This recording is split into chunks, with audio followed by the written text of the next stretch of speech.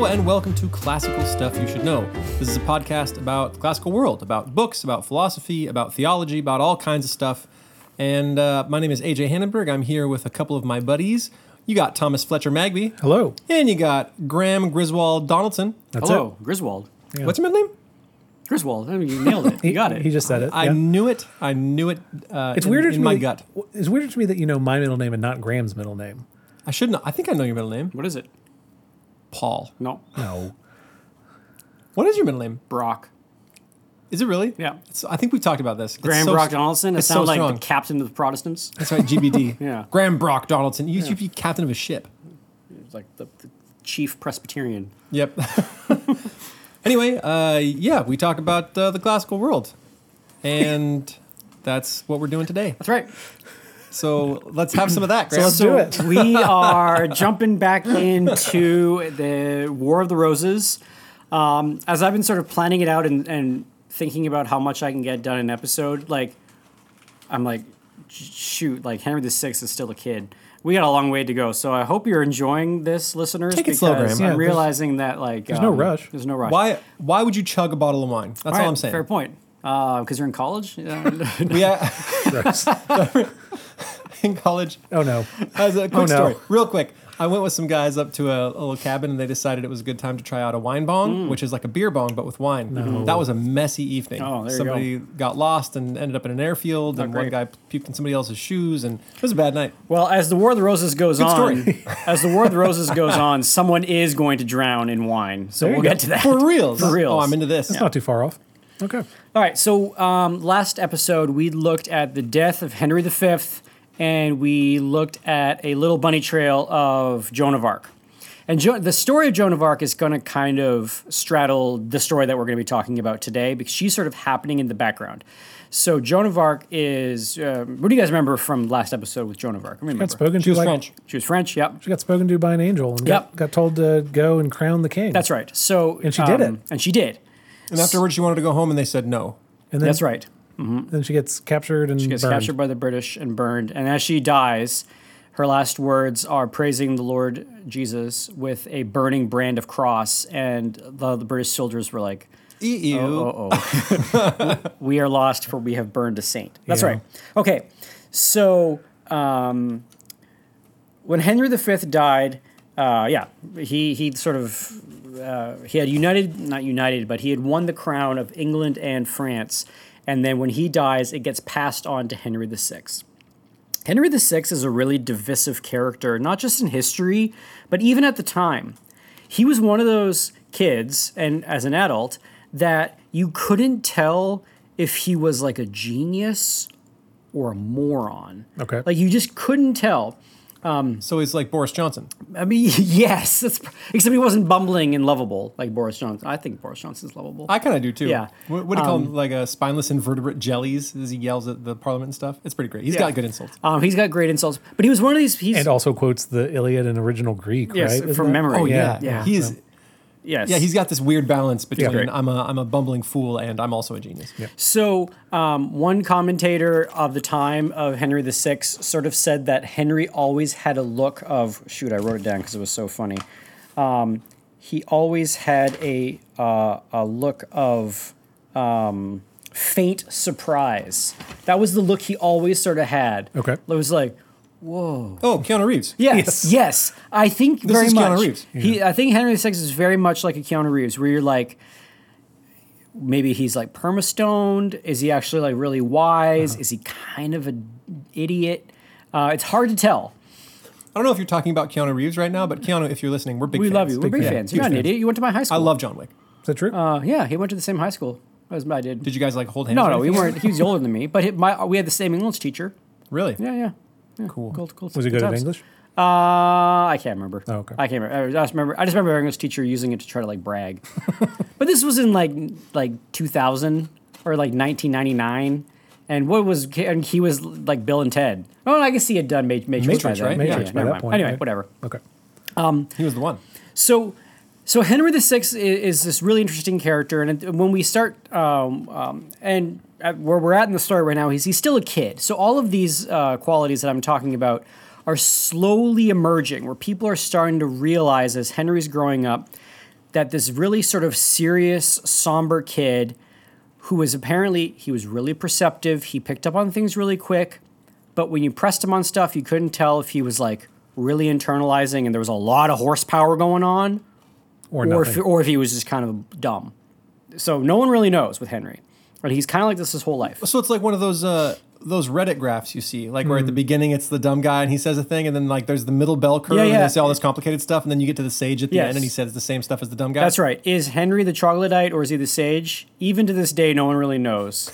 So this is Henry VI. Does he do something that is dumb? Like, he doesn't. But he was not a leader of men. Okay.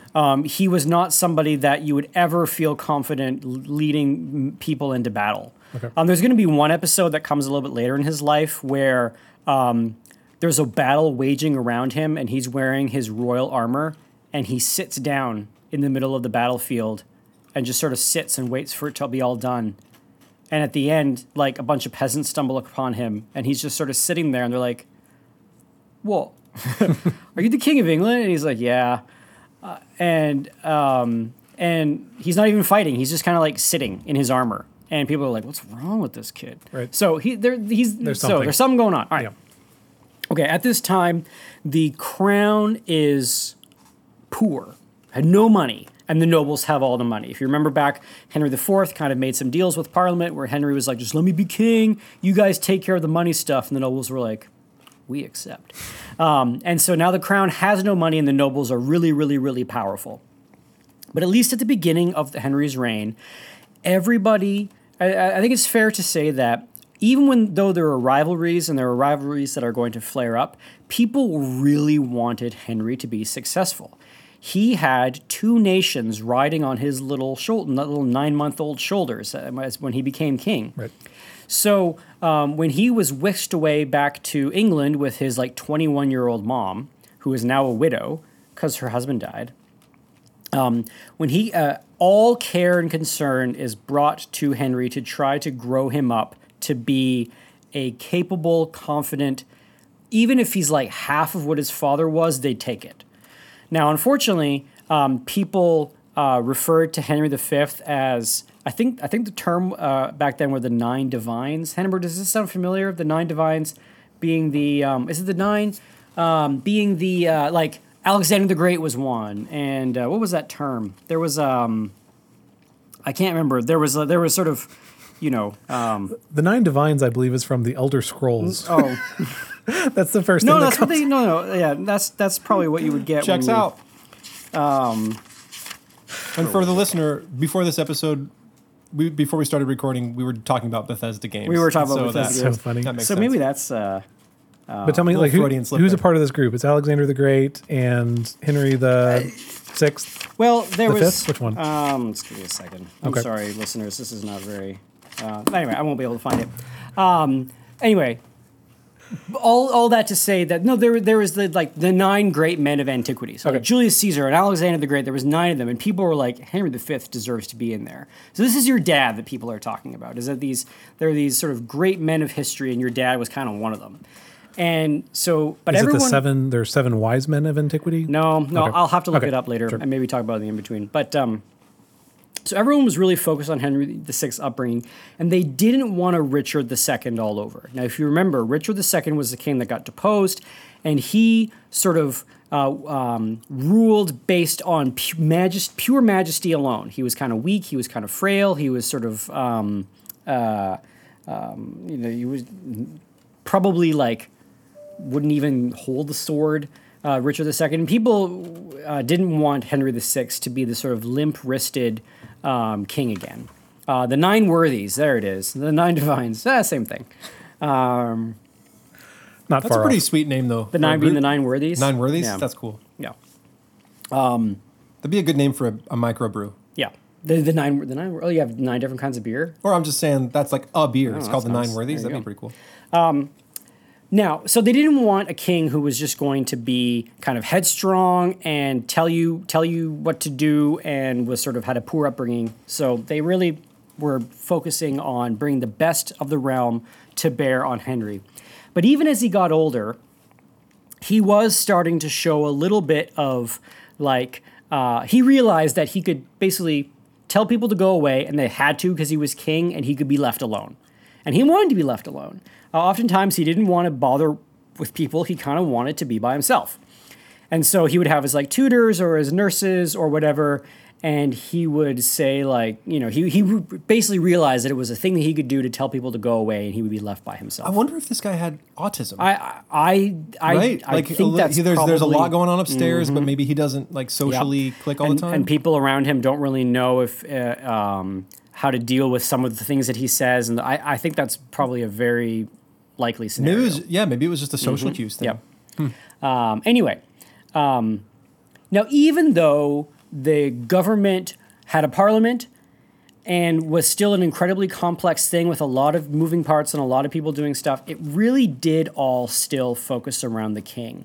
And not just as a figurehead, like he had to actually sign documents and sit at parliament or it didn't count. Right. And so you've got this kid, and he came to his first parliament. I believe he was 2 years old when he presided over his first parliament. His mom brought him, and he sat on her lap in parliament while he presided over it.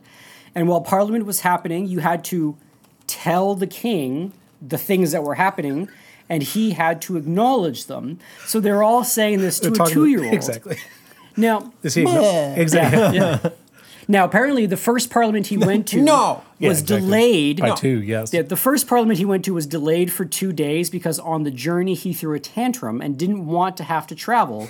So they stayed at an inn Yeah. in halfway to parliament just so he could like calm down.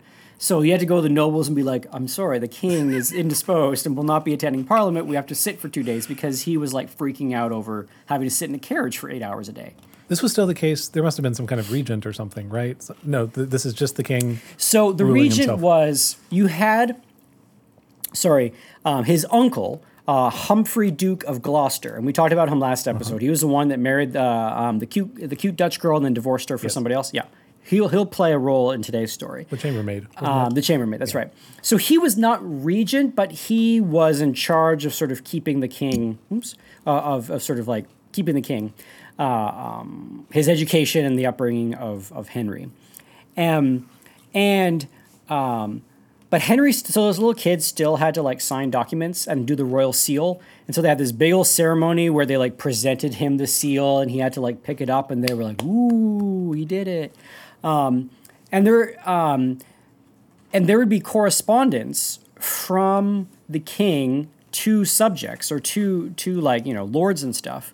And whoever wrote them for the 2-year-old would write it as if it was Henry himself saying it. So you would get this letter from a 2-year-old, which would say like, you know, "My dearest and most earnest uncle, Duke Humphrey. It gives us the greatest pleasure to be able to blah, blah, blah, blah, blah." And somebody wrote this, but in the voice of like the 2-year-old kid.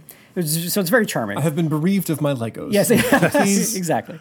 I was hoping you would say it's someone actually writing down the words of a 2-year-old and then sending that. No. That would be much They were better. writing it as if he was like, an adult, but it's from Henry. That's pretty Anyway, good. so you have this little kid and he's presiding. It's very theatrical.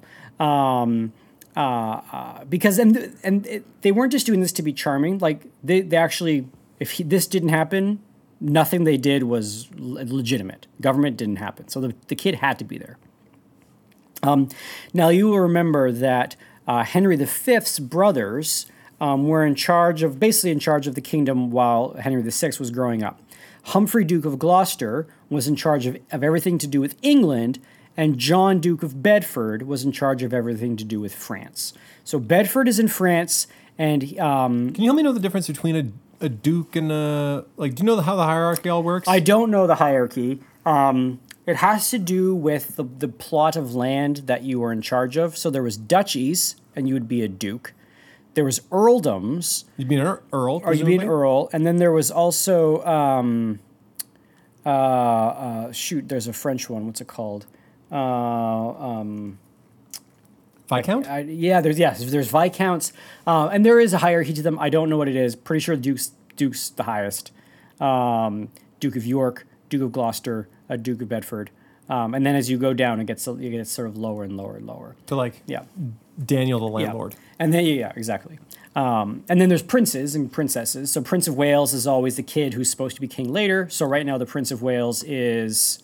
They don't have to live in Wales? is- This always confused me. They don't have to Why do live they in call him the Wales. Prince of Wales? It's just that he controls Wales. So he's in charge of Wales. So that like passes on, huh? Yeah. So right now the Prince of Wales is Charles, Elizabeth's son. Pretty sure it's the Prince of Wales. Should be. Anyway. But it is hereditary, right? It is passes hereditary. on. That's So hereditary. does he Yeah. own like Yes. Wales? I mean, I don't know about nowadays, but back then, like the taxes came to you. Really? So if you're Prince of Wales, like it went to the prince.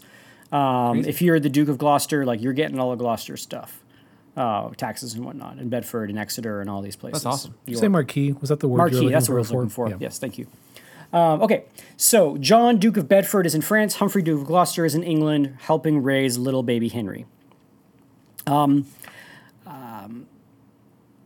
People were concerned about Humphrey, of Duke of Gloucester, and we talked a little bit about it in the last episode because he was so well, because he basically was like the right hand. He was the guy that was controlling the king. He was probably the guy that was writing those letters in first person, Right. And he was kind of headstrong. And we touched on it, but I want to give a little bit more detail. He married, and so he married that girl from the Netherlands, whose name I can't remember right now. We talked about it in the last episode. But when they were married, she wanted her lands back from her ex-husband, and so he invaded Hainault and now sort of Holland in order to get the lands back. That's fine. These things happen. You want to go and like get your ancestral homelands back. Except the French Duke who had been divorced by Gloucester's wife, who he was fighting against, he was allied with the Duke of Burgundy. And if you remember, the Burgundians and the English are in alliance against the House of Orleans in France. So Charles VII, the king who was crowned by Joan of Arc, Yes. whose dad was the crazy King Charles VI. Thought it was a window. Yeah, Window, who thought it was a window. He should be king. He thinks he should be king of France. He's from the House of Orleans. The Burgundians and the English are fighting him. Well, now you've got Duke of Gloucester fighting the ally of your ally.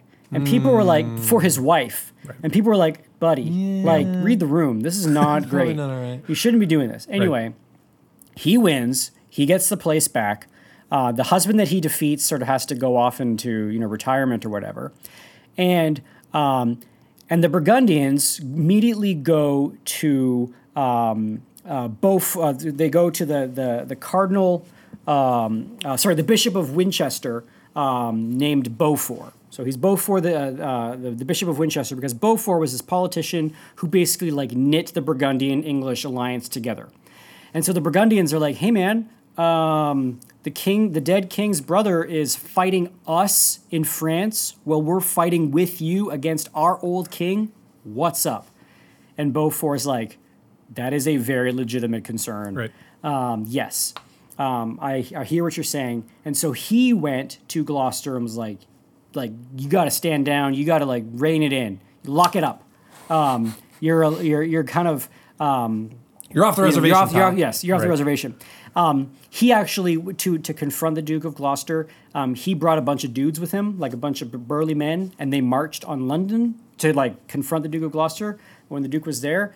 And apparently there was a new mayor of London the day that the men showed up, and this mayor kind of freaked out, and he was like, "Oh, we're under attack!" And he like closed the bridge, the London Bridge. And so then you've got like the Bishop of Winchester on the other end with his dudes being like, hey man, let us in.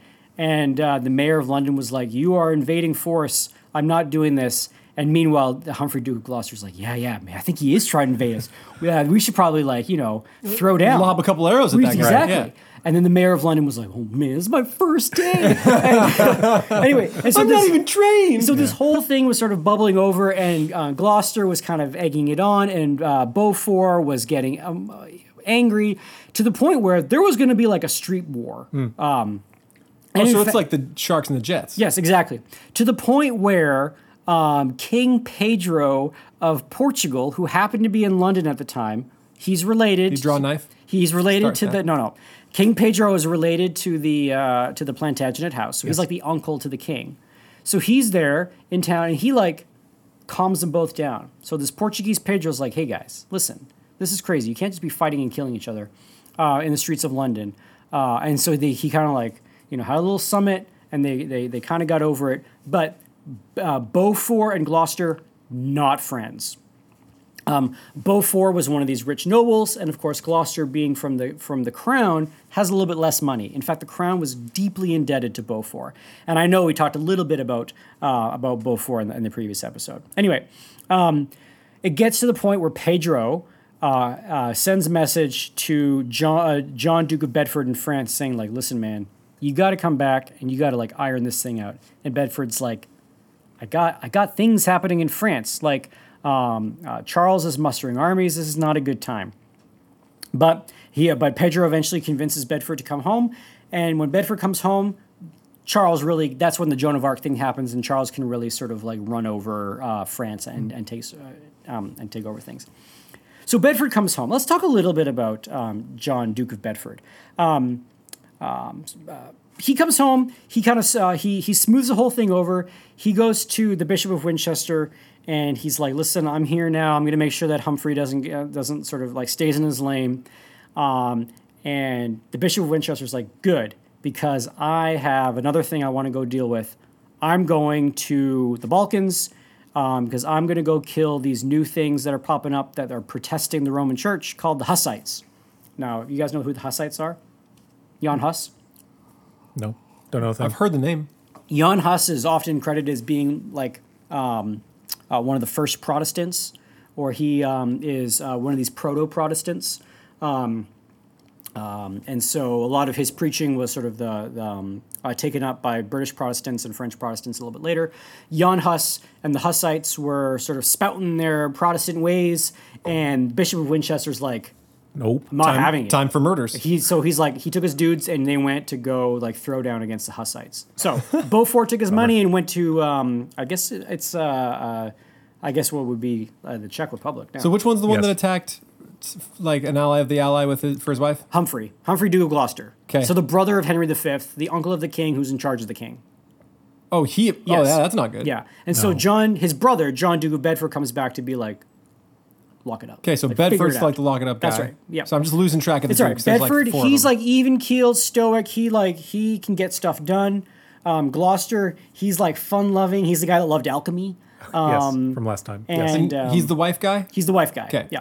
Anyway, so Beaufort says, "All right, I'm gonna go kill these. I'm gonna go take care of Protestants." They didn't call them that at the time, Right. But these like bad Catholics. Upstarts. And Hussies. so off he goes. So Beaufort leaves, and Gloucester's like, "Good riddance." All right. Bedford. When Bedford comes back, people are pretty excited because everyone loved John, Duke of Bedford, and mainly because right after his brother died, he won a very big battle. And the battle was the Battle of Verneuil, and it was basically the last stand of Charles VII, the one who was crowned by Joan of Arc, Yes. before the whole Joan of Arc saga took place. So when Henry V died, Charles was like, awesome, this is my time, I'm getting France back. And he went and he spent all of his money hiring a bunch of Lombardian horsemen. And Lombardy is a city in Italy. It is not a heresy. Not a heresy. as I incorrectly said, I called Lollards. the Lollards the Lombards a couple of episodes ago. Yes. Anyway, these were apparently the tanks of the Middle Ages. They were the best horsemen that existed.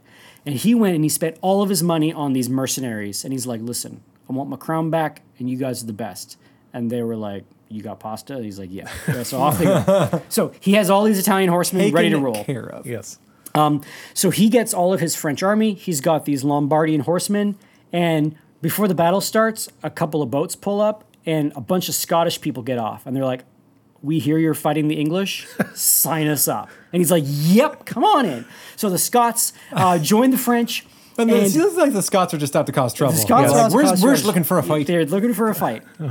So they come in, and so Charles has a vastly superior army to the John Duke of Bedford. And they're motivated. They want their crown back, and Bedford just wants to like not have to fight. Anyway, so they're facing off, and the Lombardian horses like charge and absolutely cut through the army, like cut the army clean in half, and got to the end, and we're fighting the like peasants who like were making the soup. Right. Like, at the back. Yeah, exactly. And the horses got to the back, and they were fighting the like cooks and all the peasants, and those peasants like took off running immediately. They immediately ran, and the Lombardians were like, "The route's on, boys!" And the Lombardians chased them. Oh, but those aren't the actual warriors. Which was really bad. They were killing a bunch of cooks. That's right. So the Lombardian mercenaries kind of got headstrong, and they just sort of chased after the peasantry, leaving the French army alone. So you paid all this money for these like awesome Italian cavalry, and they're like, chasing they're the wrong gone. people. They're chasing the peasants, thinking that the battle's over. It'd be funny if they planned it. They're like, let's chase some cooks today, boys. Yeah. And the way that the Duke of Bedford, the way that this battle is sort of described is that the Duke of Bedford and a lot of his other lords, basically just by sheer force of will, just ground out the bloodiest victory ever. It was just like a battle of attrition. I kill you, you kill me, he kills you. It was just like a grinding slog of a battle, to the point where one person who was observing the battle said you could not tell who was winning. It was just all the armies got like mixed up. There weren't lines anymore. It was just a big. So do you wear like armbands, or how do you? I mean, how do you tell? The nobles do. There was one part of the story where the standard of the Norman army, so that was the British army, the king's standard fell on the ground. And that usually is a sign that you lost. And one Norman apparently like threw himself into the crowd of like swords and blood and screams, and like lifted up the standard and was waving it, and everyone was like, ah. And then they continued to fight. But the Battle of Verneuil was supposed to be a huge victory for the French because they had these awesome horses. The horses ran away, chasing the peasants. Right. The English ground out this like absolute sort of gross victory. And when the Lombards came back with all of their like dead peasants and all the like spoils they won, Right. they came back to a defeated army, and they were like, "Ooh, we're not going to get paid." And so then they kind of these like spoils in my bag. yeah, and then they kind of rode back to Italy. And then this was what pushed Charles south of Paris, and he had to go and stay in the south. And everyone was like, well, Charles is done. And it's that circumstance that Joan of Arc gets her visions. Oh, okay. Okay. So John Duke of Bedford, when he leaves France, he's done this great battle of the Battle of Verneuil, and people are like, all right, Bedford's coming back. He'll make sure that this whole Beaufort, Humphrey, Duke of Gloucester thing doesn't bubble over. But he's like, I can't leave. If I leave, like, France is going to fall apart. Right. Now, they couldn't have guessed that it was going to be Joan of Arc who was going to come up. Crazy Anyway, prophetess girl. Who knew? And so then she changes the course. And she changes the course of history. Right. She gets Charles. So then the big thing that she did was she got Charles crowned in the ancient city of Reims to be king of France. Now, this actually opened up a bit of a crisis in England because you now have a king of France in the ancient city that half of France recognizes as their king, and Henry VI has not had his coronation because he's only 6. And so they say, crap, we need to coronate Henry as king of England, and then we got to go over and we got to coronate him as king of France in Reims. We got to do it in the ancient city so we can like cancel it out. Right. Okay. So they go about doing the coronation. They've done that before? They've coronated children before? Oh yeah, they've coronated That's children normal. before. Okay. But usually that also means that once he's coronated, he's now anointed by God, and in people's minds, this was a more important thing than just like inauguration day. Right. This carried spiritual significance. So the coronation, during the whole time, Henry VI, as a 6-year-old boy, was noted, or maybe he was 7, was noted to have been. He sat there sadly and wisely for the whole ceremony. Wow. The ceremony took hours. He had 3 costume changes. he had to wear 3 costume He had to, changes? so they dressed him up as a warrior in his suit of armor and his sword, and he had to Okay. walk in as this warrior. Yep. And then they did all this like sort of ceremony about giving him a sword and talking to him about he's a warrior and whatnot. Then he went off. He came back dressed as a bishop. Okay. He came back in his like bishop outfit with his little mitre and his yep. stole and everything, and they talked to him about how he was the head of the church. Or the head of he was God's agent on earth. Yep. And then he came back and he was dressed as a king. So you have warrior, priest, and king, these costume changes. And he's dressed as the king in his like golden robes. The crown was too big for him and too heavy. yes. So they had to go and find a more suitable crown. It happened to be Richard II's crown. And people like were kind of nervous about the symbolism because Right. Richard II was the king that was ousted by violence. Right. That a lot of people still in England look to as like the beginning of our downfall. This Right. ain't great. But Henry V took the sting out of that because he was so awesome. Because he was one of the 9 divines of Skyrim. No, he was one of the 9 worthies. Yes. But people were a little nervous that he was wearing Richard II's crown. There's a point in the service where poor King Henry VI has to strip down to the waist and lie in front of the altar for an hour, just on his face with his arms outstretched. He's just lying there for an hour while there's like a sermon going on, and it's supposed to show his like submission to God and to the state. It gets real cold on that stone floor. Anyway, and then when that's done, he's anointed with holy oil. Now, this holy oil was apparently given to one of the kings of England by Mary herself, Okay. mother of Jesus. She gave him this vial of oil. It's like, use this. Were they alive at the same No, time? she came down. She came Oh, down. okay. Yeah, yeah. Got it. I was gonna say I don't know And how what that they works. would do is they would anoint his sword-bearing arm. They would anoint down the center of his back, his shoulders, and his head. And then when they anointed his head, they would also cleanse it with sweet wine. And and then they would wrap his head for 7 days. He had to have his head wrapped with this wine on it. I'm sure there's some sort of symbolism for this, but he had to get his palms, his shoulders, and his sword arm anointed with oil and his head wrapped in sweet wine. This is what all the kings get. All the kings get This this. is the normal. This is the normal coronation. thing. Did this Now- hair look good or bad after it came out? I don't know. of the Now, wine? fun fact: Henry IV, so his grandfather, when they anointed his head with sweet wine, he got lice for having 7 days with sweet wine in a bandage, Gross. and he was not happy about it. Anyway, so How do you even solve that back then? You just shave it all off? Shave it all off. Great So question. Henry VI, this little kid, he's going through this like 4 or 5 hour long ceremony. He's like anointed like a salad. And he's now he's king. Okay. It was a very joyful ceremony, and then they shipped him off to France to go have him be to coronate as the king of France. Well, at that time the war was such they couldn't get to the ancient city of Reims, so they're like, meh, Notre Dame's good enough. So they went to Paris. They went to Notre Dame, and let me just read the account of how this went. It was not as joyous an Right. occasion. Let's just. I'll read you how. So this is from Dan Jones' book on the War of the Roses. This is how he talks about of the French coronation. It's actually kind of charming at the beginning, but this is how the coronation went. In early December, Henry made his way northeast to Paris. It remained impossible to crown him in Reims, but the ceremony could do just as well be held at the Cathedral of Notre Dame, where all the Anglo-Burgundian France could gather with sufficient magnificence. The king entered the city beneath a giant azure canopy, decorated with fleur-de-lis, and rode along dirty streets, sanitized by being draped with linen. So they completely covered the streets with linen. Cover up that poop with a coat. One street was turned into a river of wine, thronging with mermaids, while seasonal Christmas plays, it's December, were performed on an outdoor stage by citizens in elaborate disguise. A giant lily, like a fake lily, spouted milk and wine for the crowds to drink. So it was this big flower you could walk by and go, and it would squirt out wine and milk for everybody to Gross. drink from. Yep.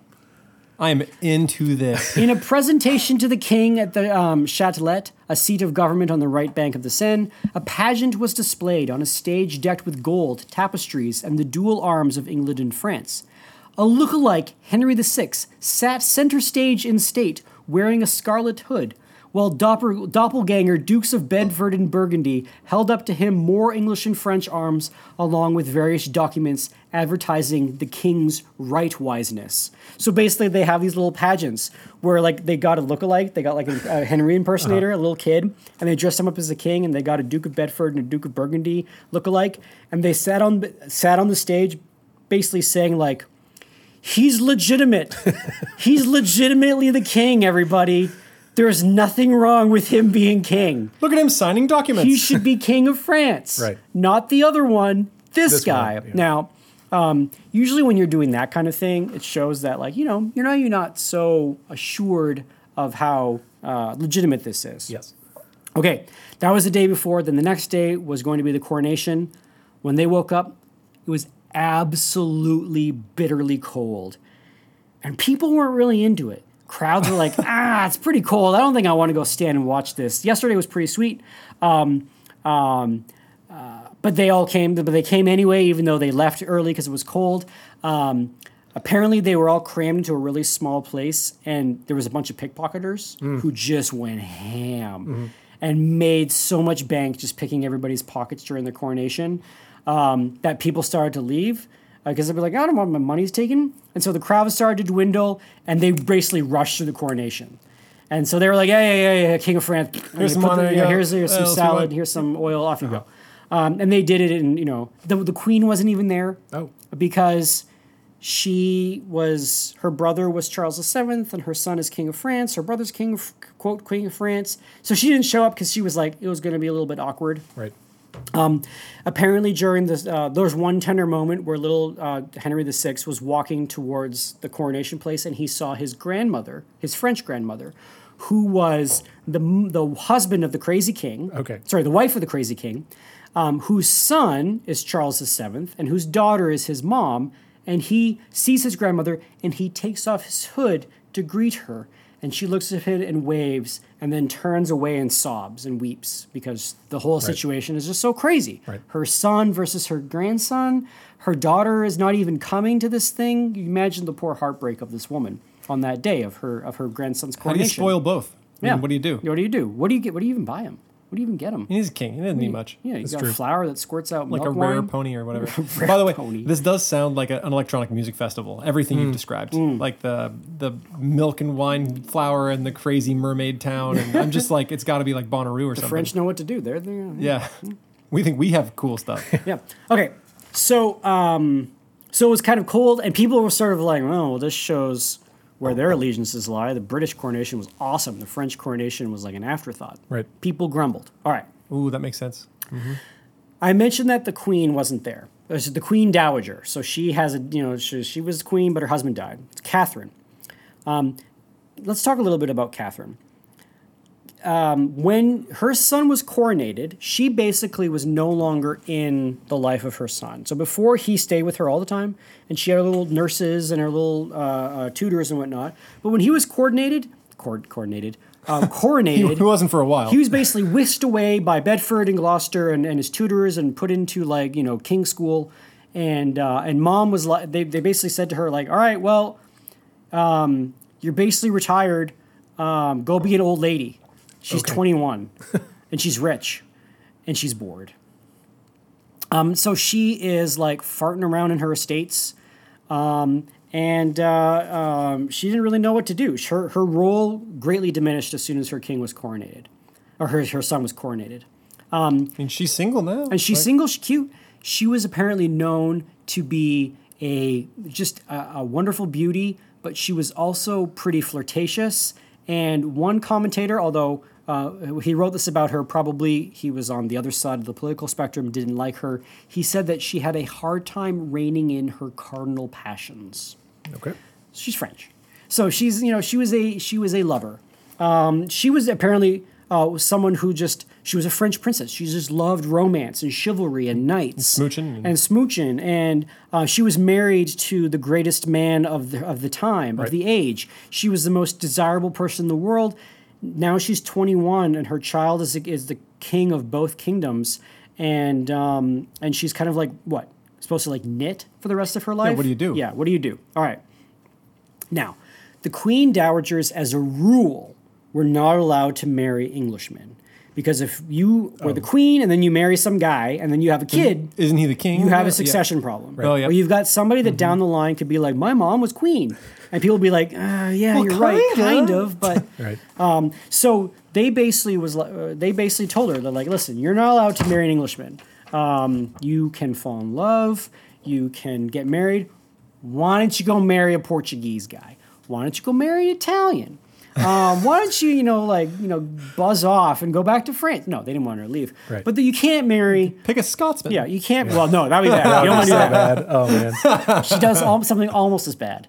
Okay, so no. now, meanwhile, remember the Beauforts? Remember Yes. the Cardinal Yeah. Beaufort? No, Yes. Cardinal, the Bishop of Winchester fighting the Hussites? Yeah. He had a nephew, Uh-oh. a handsome nephew. Uh-oh. A handsome nephew named Edmund. Edmund Beaufort was a nephew of the Bishop of Winchester. He was a grandson of John of Gaunt, so he's a Plantagenet. So if she married him and had babies, you would have a future succession problem. You would have somebody in the line of the king married to a queen, having babies. That was going to be a problem. Right. Word got out that her and Edmund Beaufort were a thing, and Humphrey, Duke of Gloucester, was not having it. Sure. He's like, no. No one's having like secret babies when my nephew is King of France and England. Not happening. And the reason that what tipped him off to the fact that this might be true is that one day she submitted a request for a law to be changed. And the law she wanted to be changed was, let dowager queens marry whoever they want. That was the law. And she gave this to Humphrey, and he was like, this will go over real well. Yeah. and Humphrey was like, this is this a bit of about? a red flag. A little bit. And so the law was not passed. And in fact, what Humphrey Duke of Gloucester did was he passed a law saying that if any future dowager queen were to marry an Englishman, that Englishman's entire property would be given over to the crown. He basically would lose his lorddom. So if you could get married if you want to. If you're in love, you can do it. But he basically becomes a commoner. He has no property. He's got no titles. He's not the Duke of anything. Right. You can marry him, but he can't. He is basically disinherited from any nobility. That's the new law. And then, so apparently, Princess Catherine, Queen Catherine, goes to Edmund, Duke of Bedford. She's like, "So you still want to get married? You still love me?" And he's like, "Nope." And really? so, Oh no, this poor girl. I was hoping you say like he's romantic No. and he says, "I'll throw it all away no, for you." he does not. And, no. He's like, "I don't think that's a good idea." So he leaves her. So Edmund pieces out. And so then she's by herself, and at this time, so she's like, well, crap, I got to marry a commoner, or whatever. Meanwhile, at this time, she happens to fall in love with a dude named Owen. Okay. Now, Owen, he's Welsh. I'm imagining Owen Wilson, Yeah. and nothing you say will convince me otherwise. Oh, wow. Wow. Yeah, no. You're cute. So she falls in love with this named Owen, who is sometimes known as Owen Meredith, who is also known as Owen Tudor. Oh. Yes. Okay. So, from the House of Tudor in Wales. Now, she's like, so, are the Welsh English? And people are like, nope, Welsh and English. She's like, awesome. So she falls in love with this guy named Owen Tudor. So Owen Tudor came from a family, and if you remember from a couple of episodes ago, a family that fought Henry IV. So Henry VI's grandfather fought Henry IV when Henry IV took over the crown, and they fought him just because they don't like him. They fought him, and then when Henry V took over the crown, he was like, listen, we can't have all this like Welsh, English, Scottish fighting. I'm just going to pardon everybody. Everyone's pardoned. Let's go beat up the French. And everyone was like, okay, let's do that. And so the House of Tudor was pardoned by Henry V, including Owen Tudor's dad. So Owen's dad, also named Owen, was pardoned, and so he was. He apparently the thing is, there's so much mythology built up around Catherine and Owen that we don't know how they met. There's a story that she went to a pub in secret. Just to hang out with people, and he was dancing like a drunken fool and tripped and fell in her lap, and he's like, and he said that you look like a princess, and she's like, I'm a queen, baby. There's that story. There's all these different stories. No one really knows. But she falls in love with him, and he's like as noble as a Welsh family could get. Like they don't officially have titles and land, but they have. But in Wales, the Welsh people recognize them as a noble house, even though the English see them as peasants. Right? Okay. While her son is off to France to get coronated, she goes and marries Owen Tudor, and it's not official. It's super secret. But she goes and marries him. And then people start realizing that something's up because she has 4 kids in 5 years. Oh, wow. So she marries during the coronation, and then when she's back, she's like, "Yeah, I'm just hanging out, you know." And then there was rumors that she was married to a Welshman, and people were like, "Okay, that's okay. He's just Welsh. She can marry for love." But Humphrey Duke of Gloucester was like, "I don't like this kid." Mm-hmm. All right, so he's got his eyes on Owen Tudor. They have a bunch of kids. Now, the strange thing is that her first son, she names Edmund. Oh. Because that was the name of Edmund Beaufort, her lover. Yeah. So some people were like, maybe Edmund was Edmund Beaufort's kid and she married Tudor just because she was pregnant. Oh. Or she married Tudor and had a child and she named him Edmund because, she still loved Beaufort, which it's super weird, right? Yeah. Like That's a little weird. If your wife names your firstborn child after her old boyfriend, Not great. That's not great. I mean, she was French. Maybe she didn't know a lot of English names. It's true. Maybe we'll name him Edmund. Yeah. She's like, how about the Jacques? And he's like, Edmund will do fine. So she has her son Edmund. She has a bunch of kids. The next important one is named Jasper. She has another kid named Owen who promptly goes to live in a monastery and has this like long monastery career. Great. And then she has a daughter who died. She has a bunch of kids. But Edmund and Jasper are going to be important. All right. There was one really bad winter. She'd had all these kids in a short period of time. The poor woman. There was this one really cold winter, and she gets sick, and she dies at 35 years old. Oh, that's so early. And in 1437, she dies, and Owen Tudor is in immediate political danger because his wife is dead, yes. who was the Queen of France in Yes. England. And then Owen, like the night she died, gets his stuff and flees. And it was a smart move because Humphrey, Duke of Gloucester, had like sent people to arrest him on sort of suspicion of being a treasonous or whatever. Of being dangerous. He does that thing where he goes to Westminster Abbey and bangs on the door and says, "I demand sanctuary." And he does. And they bring him inside and they demand sanctuary. And then he's like, "Okay, I'm safe." And then Humphrey, Duke of Gloucester, immediately walks in, grabs him, yanks him out, and the bishops are like freaking out, being like, "You can't do this!" And Humphrey's like, "Tell it to someone who cares." And then takes Owen Tudor away and throws him in jail. No so that didn't way. work. Yeah. Wow. He actually disgraced the... Yeah, that's right. So that didn't really work. How did that go over with the people disgracing the church like that? He's a Welshman. I think people thought like because he's Welsh, Welsh don't doesn't belong in count. church yeah, anyway. Yeah. And It people wasn't real sanctuary. and people are concerned because people Right. like maybe he was trying to overthrow the crown. Right. Maybe he was like trying to plant secret lies into the queen. Maybe he killed the queen. Like all sorts of Just like a nonsense. Welshman. Just like a Welshman. Are his So- kids there too? Are his kids there too? So we'll talk about what happens to Okay. his kids. His kids, before he fled, he actually shuffled his kids off to a very interesting monastery. We'll get there. And that's how our story ends. But anyway, so he gets taken away, and he goes in front of the king. So his his stepson, the king of England. And apparently Henry VI is like, "Why did you arrest him?" Right. And Humphrey's like, and Henry's like, "This is stupid. No, we're not. He's not in trouble." And Humphrey's like, "What you mean to say is he's going to jail." And the king was like, "Fine, whatever, he goes to jail." So Owen Tudor gets thrown into a jail, but it's like the posh jail where the nobles get to go. Okay. He could play tennis. It was like a nice place. So he goes to this jail. He just couldn't leave, but he wasn't like in chains or anything. Yeah. And he was reported as saying that his only crime was falling in love with a French princess, which is a wonderful line. This poor guy. I know. You got to feel for him. So he's in jail for about 2 years. And then one day when he's languishing in posh jail, like fancy jail, someone arrives and says, "Listen, you got bailed out. You're free to go." And do you know who bailed him out?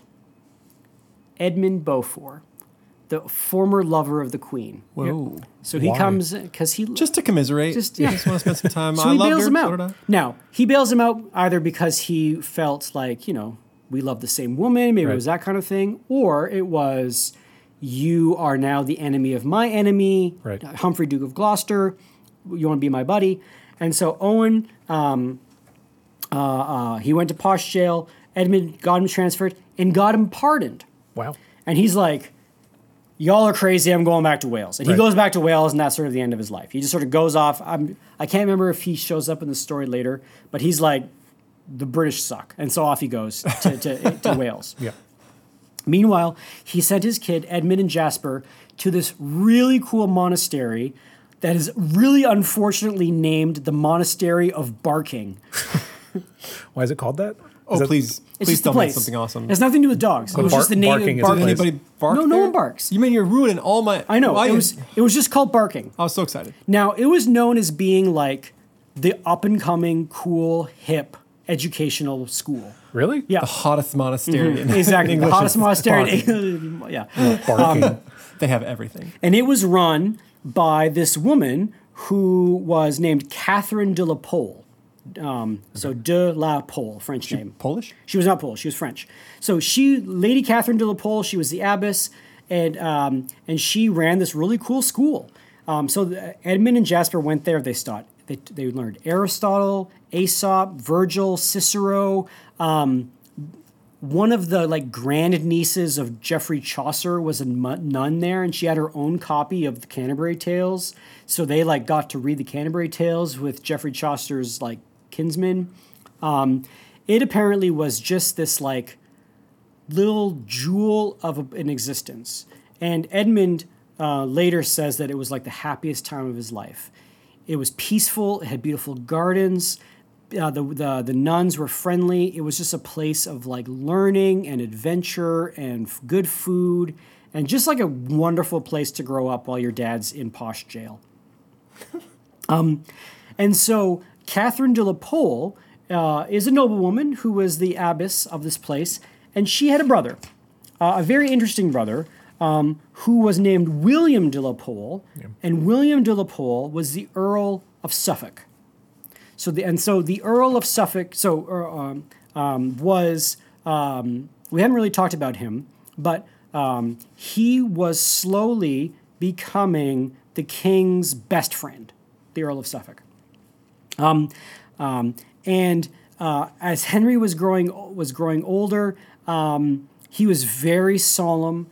Henry was very somber, and he was very pious. He, in fact, hated all of the finery of the crown, and whenever he had to wear his golden robes and his fancy crown with all the jewels, he would always wear a hair shirt underneath what he wore to remind himself that he was just a man and that one day he was going to die and he was a sinner like everybody else. He was an incredibly pious young man. And the Earl of Suffolk, William de la Pole, was becoming his friend. Now, Henry VI, as he grew up, was apparently very impressionable. He was one of those people that basically strong personalities could really move him. And the Earl of Suffolk, either to his credit or discredit, kind of realized this and realized that he could be his friend. And it's a little unclear whether he actually cared for Henry or whether he saw political power. We'll get deeper into the Earl of Suffolk next episode. I mean, especially if there's autism there. Yes, exactly. Right. Or if there was some sort of Asperger's or something Yeah, like if he that. couldn't detect social things and he couldn't quite detect that the guy didn't actually care for him, Yeah. that makes it more plausible. But Henry VI, the king, as a young man, he didn't really want very much. He didn't really want things. He didn't want to go to war and fight. He wasn't really bloodthirsty, he didn't like throwing down in battle. He was chaste. He did not want to have sex. He did not want a mistress. He did not want women. He seemed to have no interest in that. He was generous. He was kind. He would give of his things to the point where people would be like, you're actually not allowed to give that away. That's part of the crown. You need to keep that. And he'd be like, okay. And so the Earl of Suffolk, whose sister was taking care of these kids that were, his stepbrothers, right. He becomes good friends with the king, and he gets tasked with a job. And his first job, his big job, is to find this strange king a wife. And so that's where we're going to end today.